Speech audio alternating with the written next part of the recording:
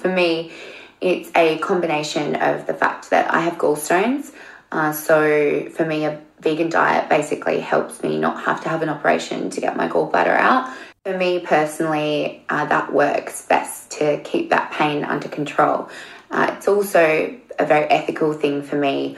I just don't want to eat anything that felt pain when it was murdered. I was like the biggest carnivore in the world. I've been vegan for about 2.5 or nearly 3 years now, actually. So yeah, but you know what? It's everyone's choice. I would never try and impose it on anyone.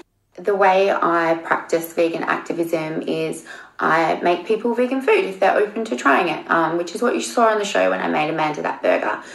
So yeah, that's my own personal way of doing it.